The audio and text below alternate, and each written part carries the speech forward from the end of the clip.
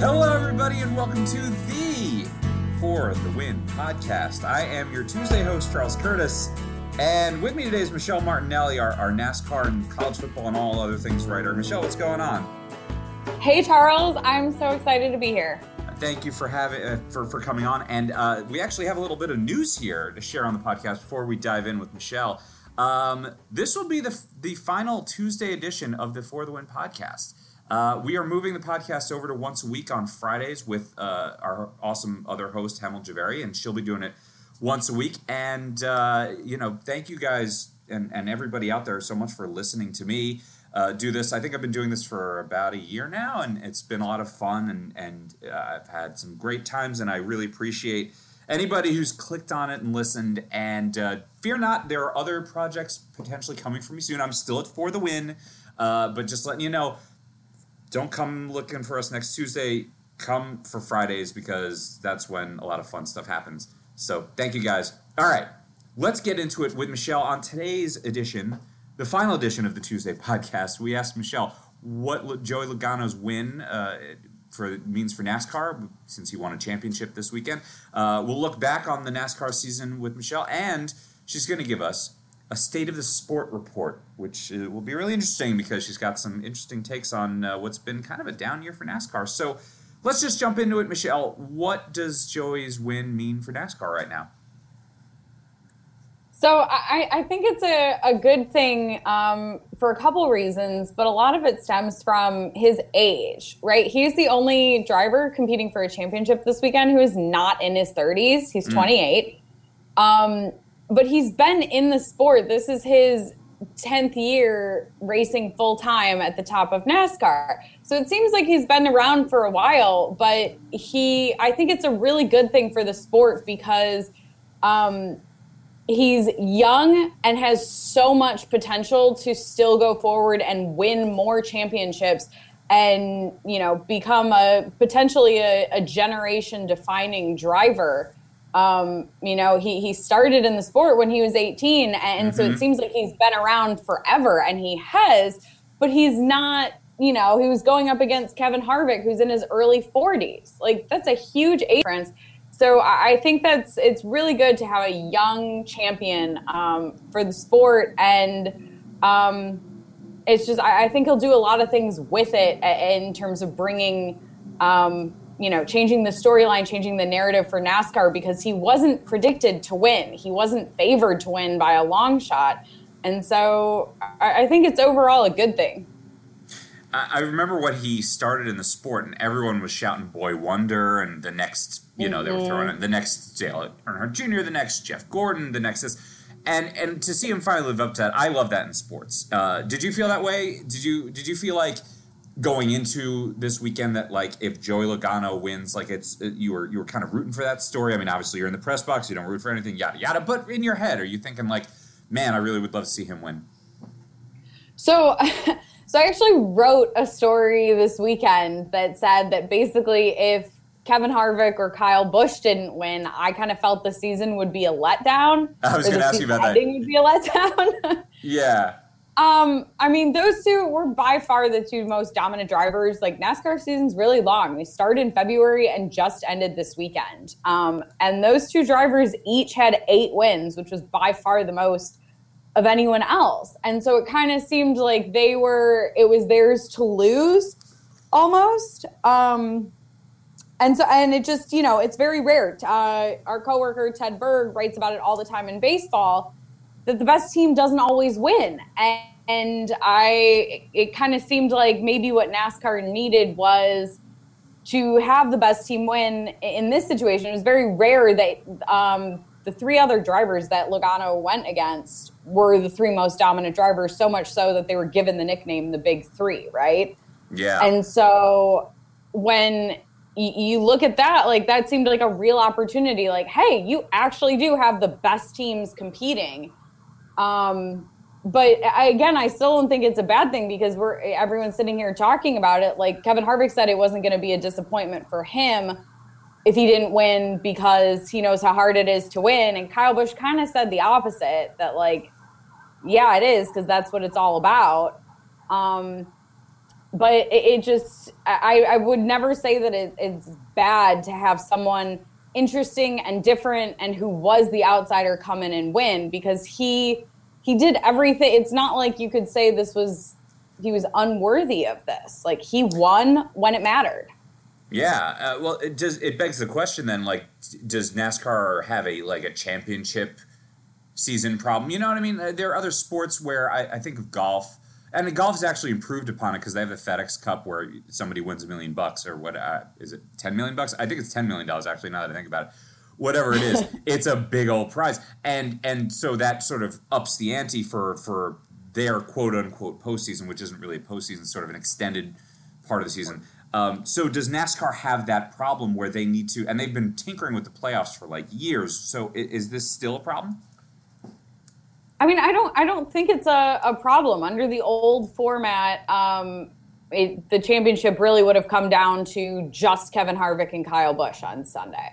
But with this, was he favored? No. Did Joey Logano have the most wins? Not at all. But he won a race a few weeks ago to qualify to be in the championship race, and then won the championship race. The NASCAR champion doesn't have to win the final race. He just higher than the other three competitors to win the championship. And these guys, Logano won the race and the championship, and the rest of them finished in 2, 3, and 4.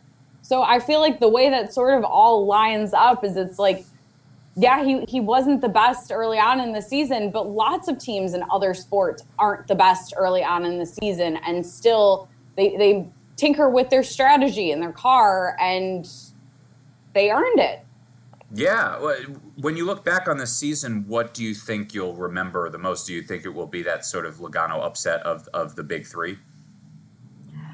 So, I mean, it's hard to say this, but you look at him as the champion, and that's not to say that he was still the best driver overall this season. He wasn't. I think it'll be one of those seasons where you look back and you see that Kevin Harvick and Kyle Busch each had 8 wins. Martin Truex Jr. had 4. And while you'll obviously remember that Logano is the champion, I think that will always be, an asterisk next to it when you look at the season and the whole body of work there, because, Kevin Harvick and Kyle Busch each had stretches throughout the year where they won 3 consecutive races. And that was early on in the season. But I think what you'll remember, aside from the champion, is how commanding and dominant their teams were as well, and it didn't end obviously the way they wanted. Yeah, I wanted to ask you also, because you were on the road a bunch, sort of toward the end of the season. Do you have any fun stories or things you'll remember from reporting, or just, I don't know, images, moments that you had on the road that you want to share? Anything funny stories with drivers or fans or whoever it might be?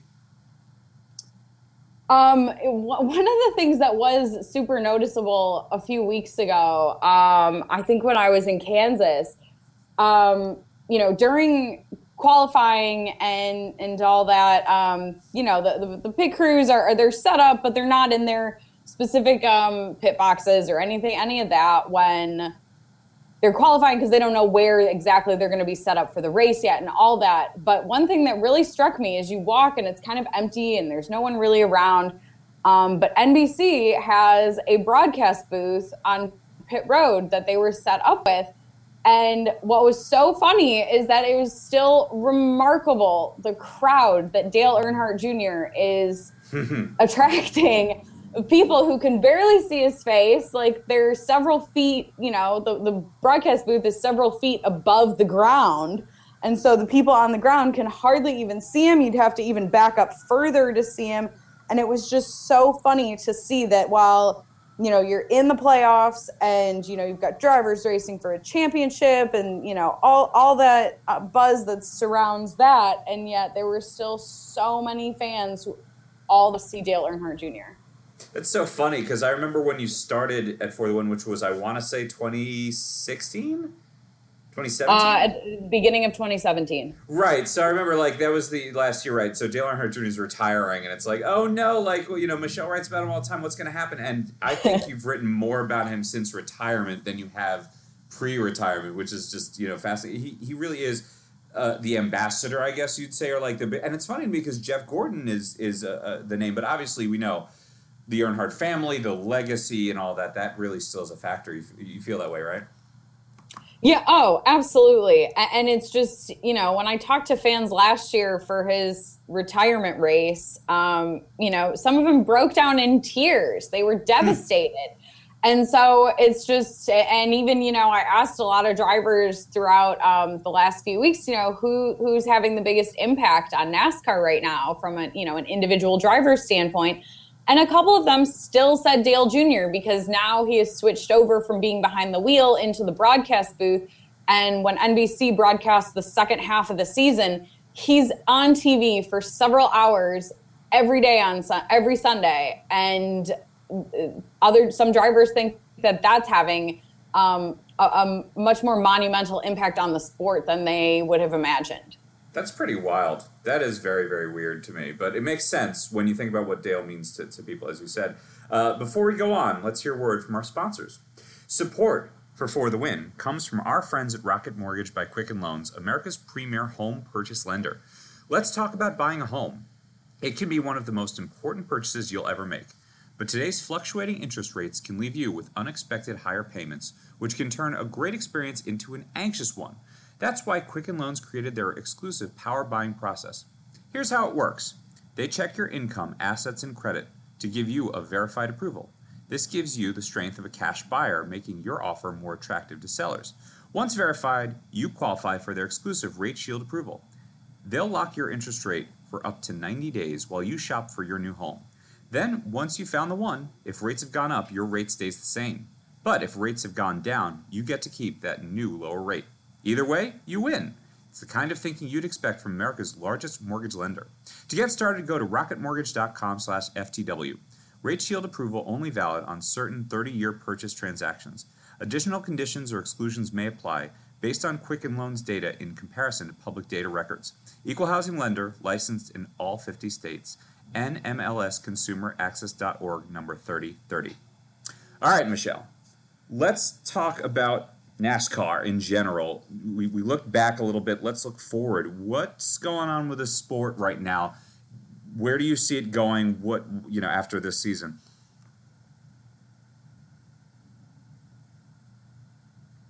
Oh, Michelle, did I lose you? Oh, sorry. I put it on mute while I was drinking coffee during your commercial. That's totally fine.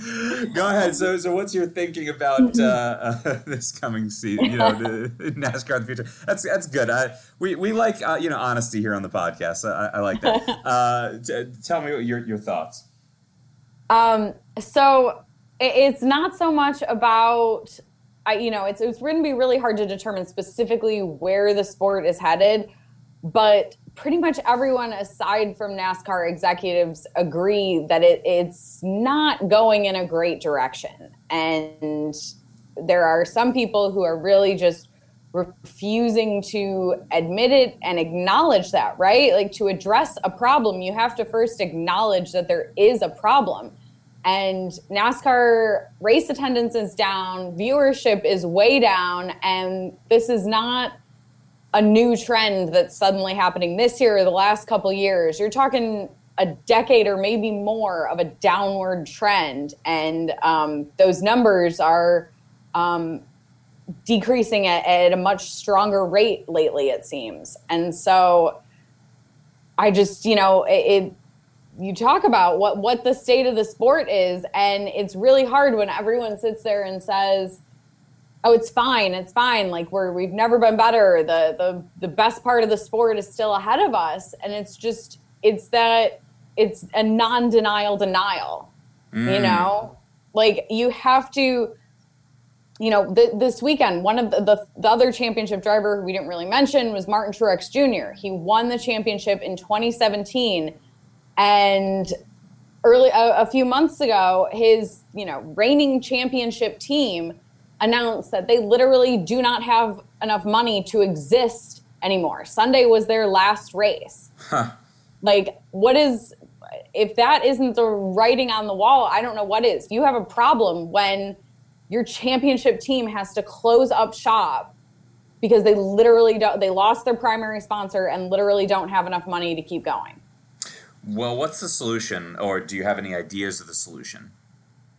I think you have to start, like, cutting costs is the big one, right? But I think a lot of that can be done by making the season shorter in multiple aspects, not just fewer races, but the races have to be shorter, right? Like, when, we measure how to catch someone's attention with a video on social media by, whether or not it retains them for like 1 to 3 seconds, right? Like, people aren't tuning in to watch 4-hour NASCAR races on Sundays anymore. And especially when on Sundays in the fall, it has to compete with the NFL. Right. So I think if you shortened the season to, say 25 races or 26 races, something like that, you go from February to August, you crown your champion, you don't have to compete with the NFL. I think that could quickly make it more competitive because there's obviously fewer opportunities to win a race. But then I think you have to make the actual races shorter as well. And, wow. I'm not talking about changing the length of the Daytona 500 or something like that. But some of these races don't need to be 3 and 4 hours. People don't tune into 3 or 4 hour baseball or football games. They're not going to do it for NASCAR. Oh, they do for football. I mean, football games last, 3 hours, right? So it's like a 1 to 4:15 kind of thing. But I see your point. I know what you're saying, but what you're saying is racing is a different beast entirely because you're not, you probably want to tune in for the last 50 laps, maybe if you're a hardcore. I mean, if you're a hardcore fan, you're probably there at the race, so you're watching, for hours and hours. It's interesting because at first I was like, well, purists and the sport and whatever, but baseball's starting to move on some of those things to shorten up games, and it makes a lot of sense. For something that's untimed like baseball is, to have a little bit more of a timer. And I think it works a little bit. It's tough to compete against the NFL and the NBA, which moves so quickly. I was just joking in my head before you said, you're not changing the Daytona 500. I was like, oh, you could make it the Daytona 50. That would be really funny. But no, I think those are major changes. Do you think that NASCAR will consider some of those changes, given what you've seen over the last couple seasons? I mean, they very vaguely say we're open to all possibilities, right? They had a press conference on Sunday for the annual State of the Sport press conference. And that was a very vague, we're open to any possibility kind of thing. But are you really? It never, they make little changes to the season and little things, but you're changing up, the track at, the literal shape of a track at Charlotte Motor Speedway and, changing up the location of some of the playoff races and stuff like that. But those still aren't addressing the fundamental issues that it costs tens of millions of dollars per car to go out and race for 36 weeks out of the year. And you don't have things like salary caps, and it's just you're losing competition because the smaller teams can't keep up as the bigger teams start to pull away, and then even your bigger teams are struggling at some point. Jimmy Johnson, 7-time NASCAR champion, arguably the best NASCAR driver ever because things are so competitive right now. He lost his primary sponsor this year, the only one he's ever had. And he has a new one who's made a full-time commitment for next year. But, that just goes back to the idea of, your defending champion is struggling and your 7-time champion is struggling to find money. You have to find ways to make this sport less expensive for those actually physically competing in it. And the small changes that the sport has made don't address that at all. That's awesome. Thank you so much, Michelle. You can find everything. Where can we find you on Twitter? Are you Michelle Martinelli 4? Is that what I have it as? M Martinelli 4. M Martinelli 4. I was so close. M Martinelli 4. You can check out all kinds of stuff. Michelle, we're looking forward to the end of college football season. You're going to be doing a lot of that, right? I mean, I'm not really looking forward to the end of college football season, but yeah, like we are looking ahead to it. It is coming up shortly. There you go. And thank you guys so much again for joining us again. This is the end of the Tuesday podcast. Thank you guys and listeners and everybody so much for listening. You can find us on podcasts everywhere on Fridays now with Emil Javeri and the crew. See you all on the internet.